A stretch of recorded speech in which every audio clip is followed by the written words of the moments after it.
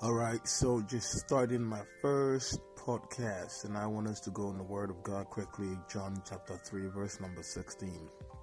The Bible says that for God so loved the world that he gave his only begotten Son. The first thing that you would notice in this text is that love gives. God is love, and God's love compelled him to give his only begotten Son.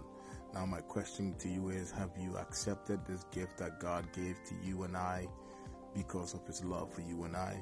Have you accepted Jesus? Maybe you have not.